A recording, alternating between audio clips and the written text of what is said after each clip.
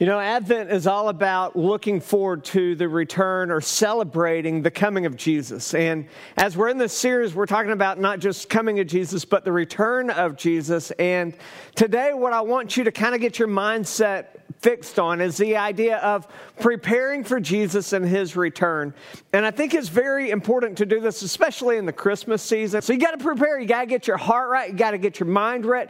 You got to get your house right. And as you prepare, all of a sudden, the Christmas season comes alive in your heart and your life, and it becomes contagious to those around you. In the same way, in the same manner, we need to prepare for the coming of our Lord.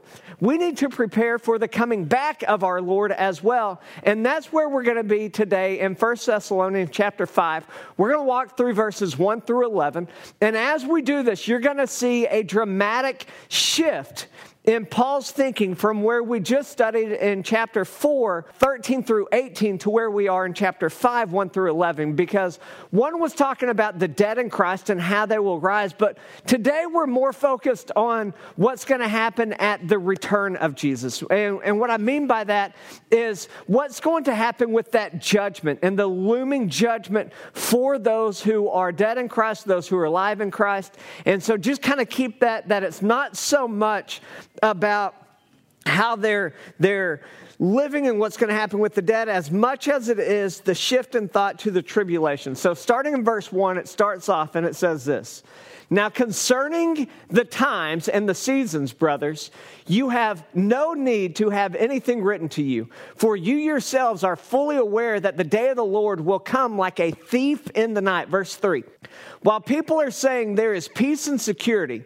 then sudden destruction," that's a strong word here, sudden destruction, right? It's kind of like what we saw in Kentucky this week with all the tornadoes, sudden destruction. And by the way, if y'all want to support those families who are suffering loss, just like we did December 26, 6 years ago, you can go to Texas Baptist Men, or you can go to Southern Baptist Disaster Relief, and just Google those things, and you'll see an opportunity for you to give back. And we as a community, we as a church who are helped so many by the Southern Baptist Disaster Relief and the Texas Baptist Men, we need to be giving back to them as well. Keep them in your prayers. But that's the kind of sudden destruction that we're talking about. Just everything's fine one day, and then it just comes and it destroys everything the next. Will come upon them as labor pains come upon a pregnant woman.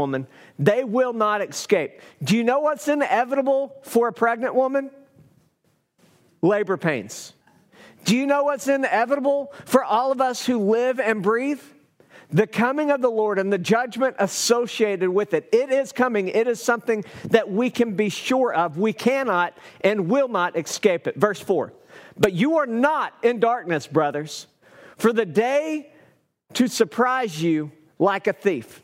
For those of you who are in Christ Jesus, fear should not be associated with the coming back of the Lord. Instead, that is a day of joy and gladness." Because you want to know why? We're finally free of the sinfulness of this world. Verse 5, "For you are all children of the light, children of the day. We are not of the night or of the darkness. So then, let us not sleep as others do, but let us keep awake and be sober. For those who sleep, sleep at night, and those who get drunk are drunk at night." Verse 8, "But since we belong to the day, let us be sober, having put on the breastplate of faith and love, and for a helmet, the hope of salvation. For God has not destined us for wrath, but to obtain salvation through our Lord Jesus Christ." Don't miss this. Salvation is found in no one else but Jesus Christ. Jesus is the way, the truth, and the life, and no one comes to the Father but by Jesus Christ himself. He is the way to salvation. Salvation happens through him. There is no other way in which we have salvation. Continue on, verse 10 says, "Who died for us, so that whether we are awake or asleep, living or dead, we might live with him. Therefore, encourage one another and build one another up, just as you are doing." Now, as we look at this passage and we have this clear understanding of what God is doing, we can see that the day of the Lord is going to be an astonishing day. The day of the Lord is going to be astonishing, but it shouldn't be a surprising day, because as we think about the day of the Lord, it's something that we know is going to happen. Like, there's a certain thing that happens on Christmas morning. Do y'all remember the joy of Christmas morning when you were a child? Maybe you see it in the kids' face or maybe your grandchildren's face. See, everybody has the same thought on Christmas morning. The good kids and the bad kids. This is the thought: Santa's coming. Everybody knows Santa's coming, but they don't know what they're getting. Now, I always remember Christmas Eve being a very nervous night in my heart. You want to know why? It wasn't that I didn't know if Santa was coming or not. It's just I never knew if I were getting coal and switches or if I was going to get something good every single year. This probably went all the way through college. Whenever I would go home Christmas morning, I had no idea what it was going to be like. I always, truth be told, expected switches every single year.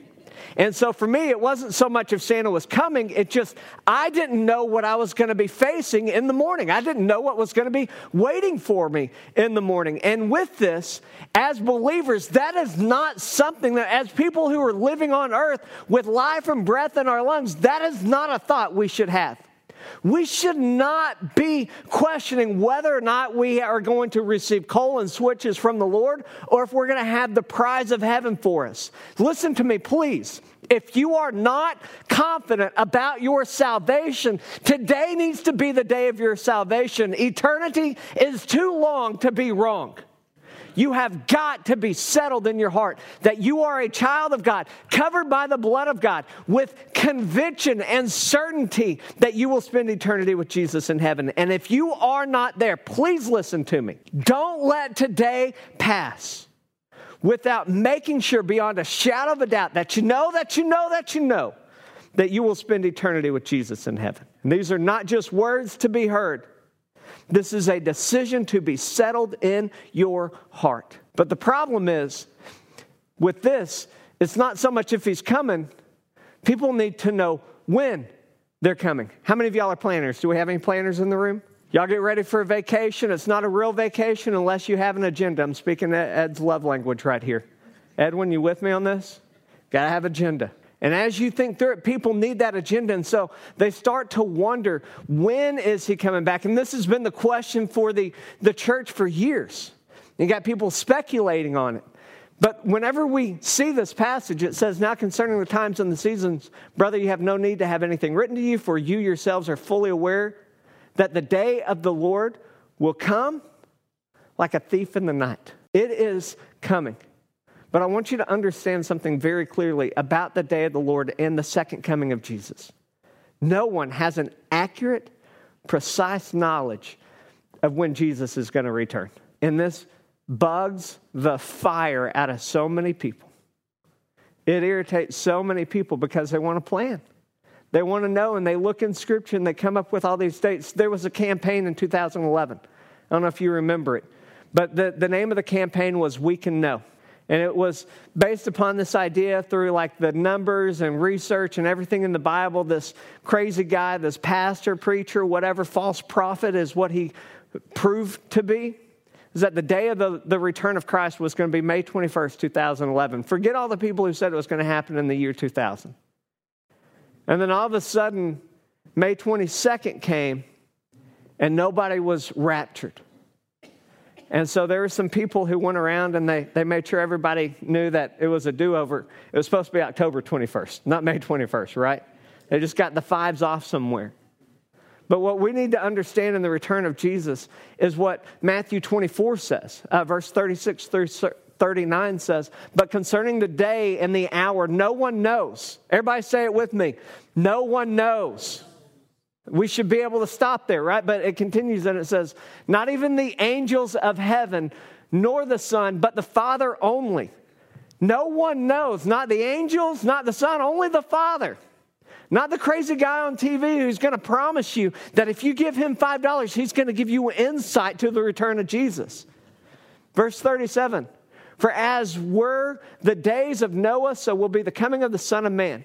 For as in those days before the flood, they were eating and drinking, marrying and giving in marriage until the day when Noah entered the ark, and they were unaware until the flood came and swept them all away. So will be the coming of the Son of Man. Church, hear me on this. We don't need to be outside the boat when Jesus comes back. We need to be prepared, ready for it. Ready in season, out of season, always ready, knowing this, that the return of Jesus is imminent. It's going to happen like a flash. It's going to happen at any single moment. The proper billboard should say something like this. I took the courtesy of editing it myself. The return of Christ, maybe today. Maybe today. That's how we need to live. Maybe today. Maybe Jesus is going to come back today. So what is there on your list of things to do before you get to heaven that you need to do? Let me tell you something. It's not a vacation. It's not a trip. It's making sure that the person outside of a relationship with Jesus hears about Jesus. It's making sure that you invite people to church, that you tell them about what God has done in your life, that you do the only thing worth doing on earth that you can't do in heaven, and that is sharing your faith with someone who does not know Jesus as their personal Lord and Savior. Be and live and think and have the drive of an evangelist, because you want to know something? Eternity is too long to be wrong. And if God has placed you in the life of unbelievers, which I promise you He has, you need to make the most of every moment, because Christ's return is imminent. As we go back to verse 4, it starts off and it says, "But you are not in darkness, brothers, for that day to surprise you like a thief." He's saying, look, church, you know He's coming. You have no excuse to be surprised by the coming of the Lord. You're not in a position of those who are watching Noah get the boat ready, who are living their lives like Jesus doesn't matter. You have no excuse. Verse 5. For you are all children of the light. Do you see the distinct distinction between those who are in Christ and those who are outside of a relationship with Christ? It should be night and day difference. Hear me, church.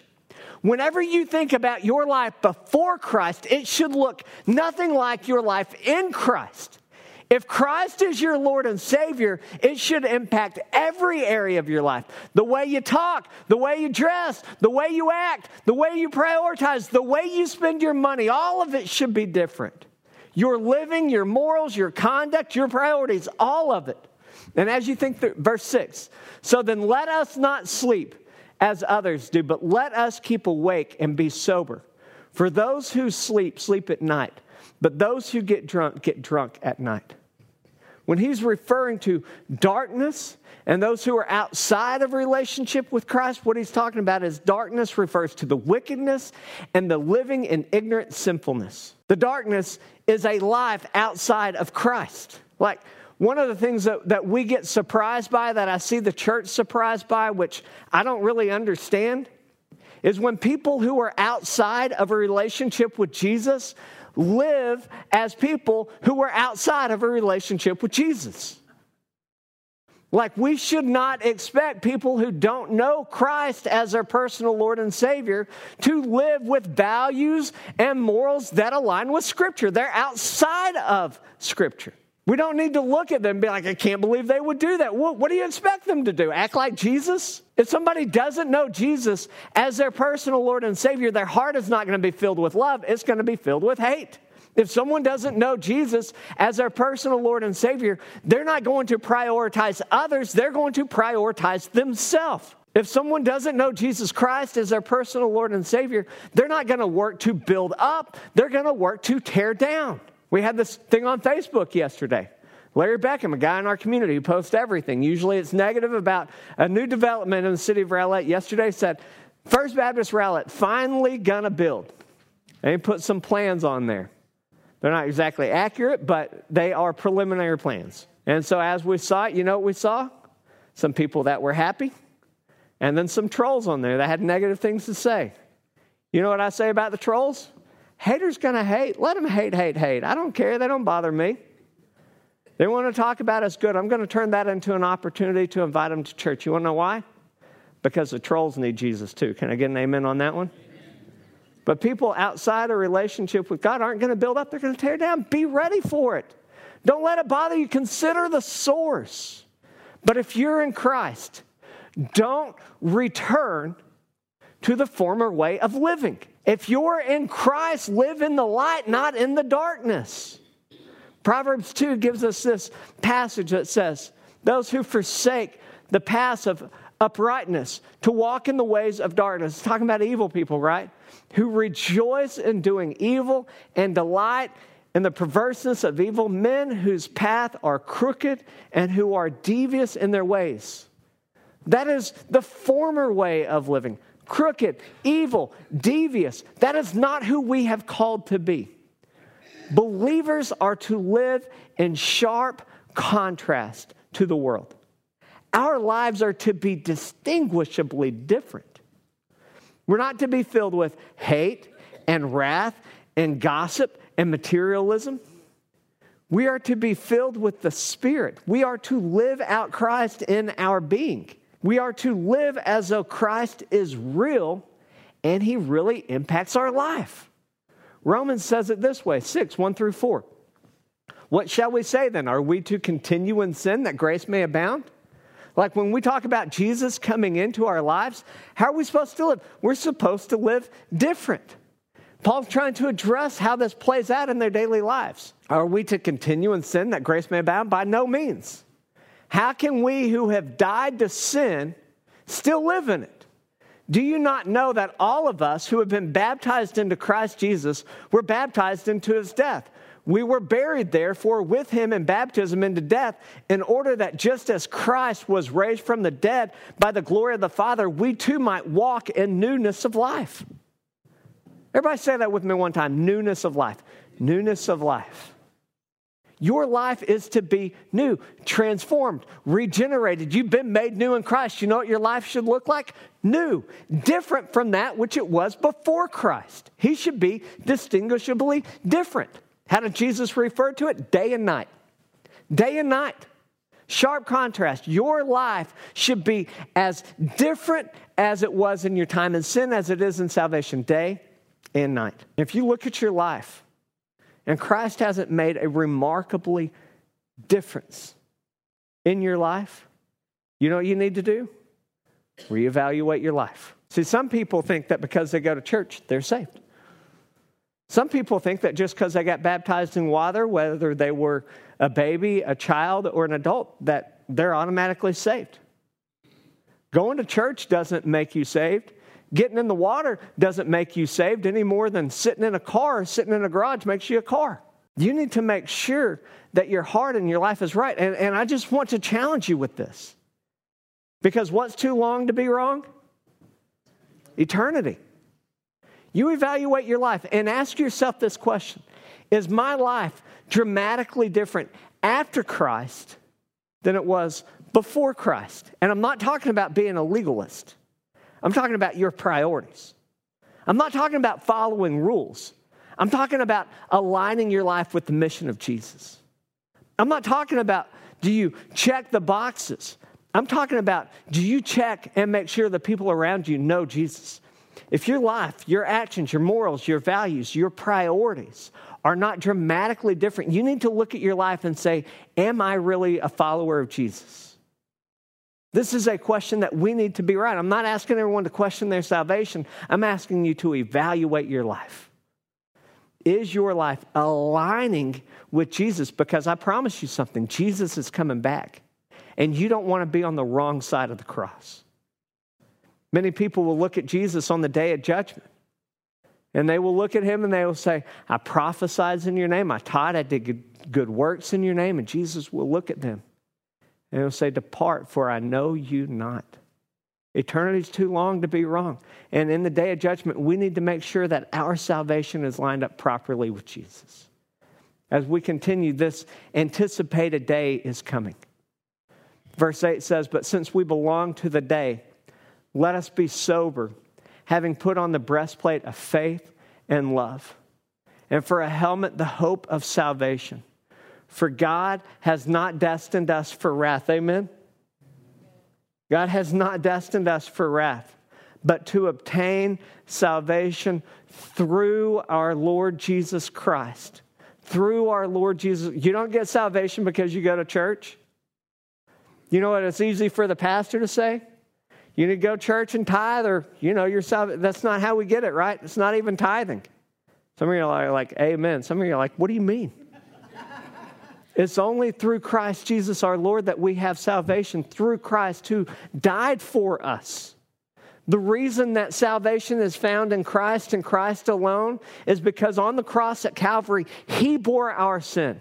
He took on the penalty of our own sin. He bore it all.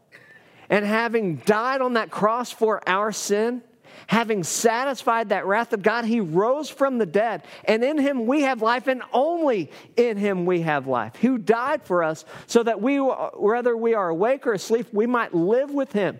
Therefore, encourage one another and build one another up just as you are doing. One of my favorite pictures of how our life is to contrast that of the world, how our life is to be dramatically different from the world, happens actually at the end of Jesus' life.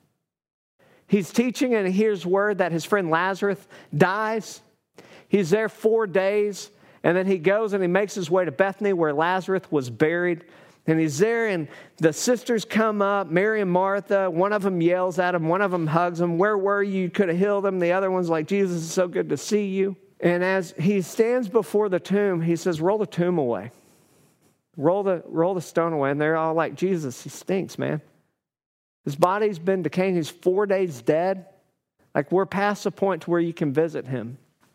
Roll the stone away. He looks, and he commands Lazarus, come forth. And out of the grave, from the dead, Lazarus walks out. And I want you to understand this. People who are outside of a relationship are dead in their sins. They are fully separated from God.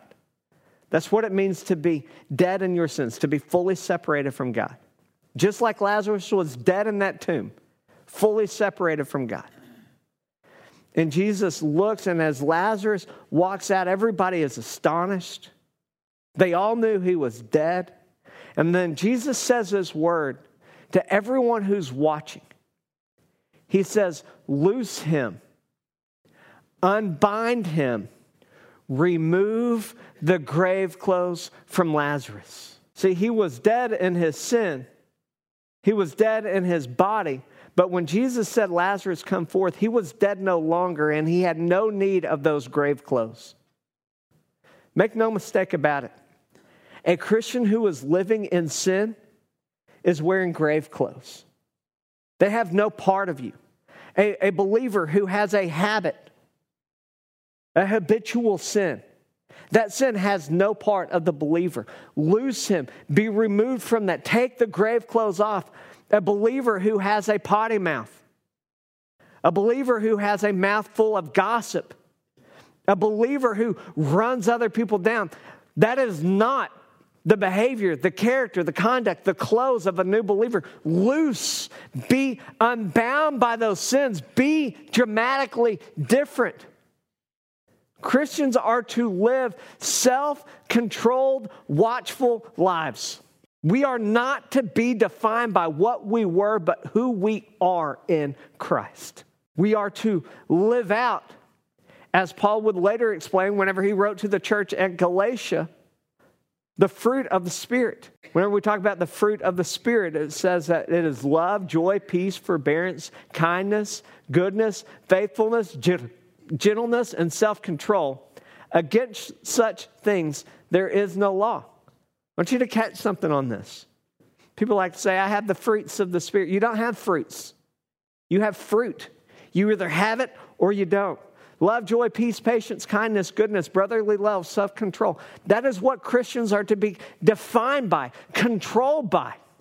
We're not to be the people who fly off the handle at any given time.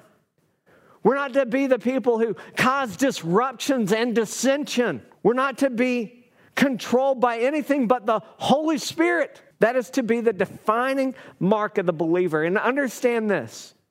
When you move from darkness to light, there is a changing of teams. We're going to see this at 9:30. We're going to see two people get baptized. And when Elon and Emery get baptized, we're going to see a changing of the guard, a physical demonstration that they're no longer on a team in darkness, but now they are children of the light. And whenever you join that team of light, you need to understand something. Just going back to our text real quick, we need to understand this fact, that Christ is calling us through Jesus Christ, the hope of our salvation, to put on the breastplate of faith and love and a helmet, the hope of salvation. We need to be ready for what is coming our way, and that is ready for war. I find this very interesting, that as he's talking about living as children of the light instead of darkness, he gives us this insight and the picture that it will be a battle to live for Jesus.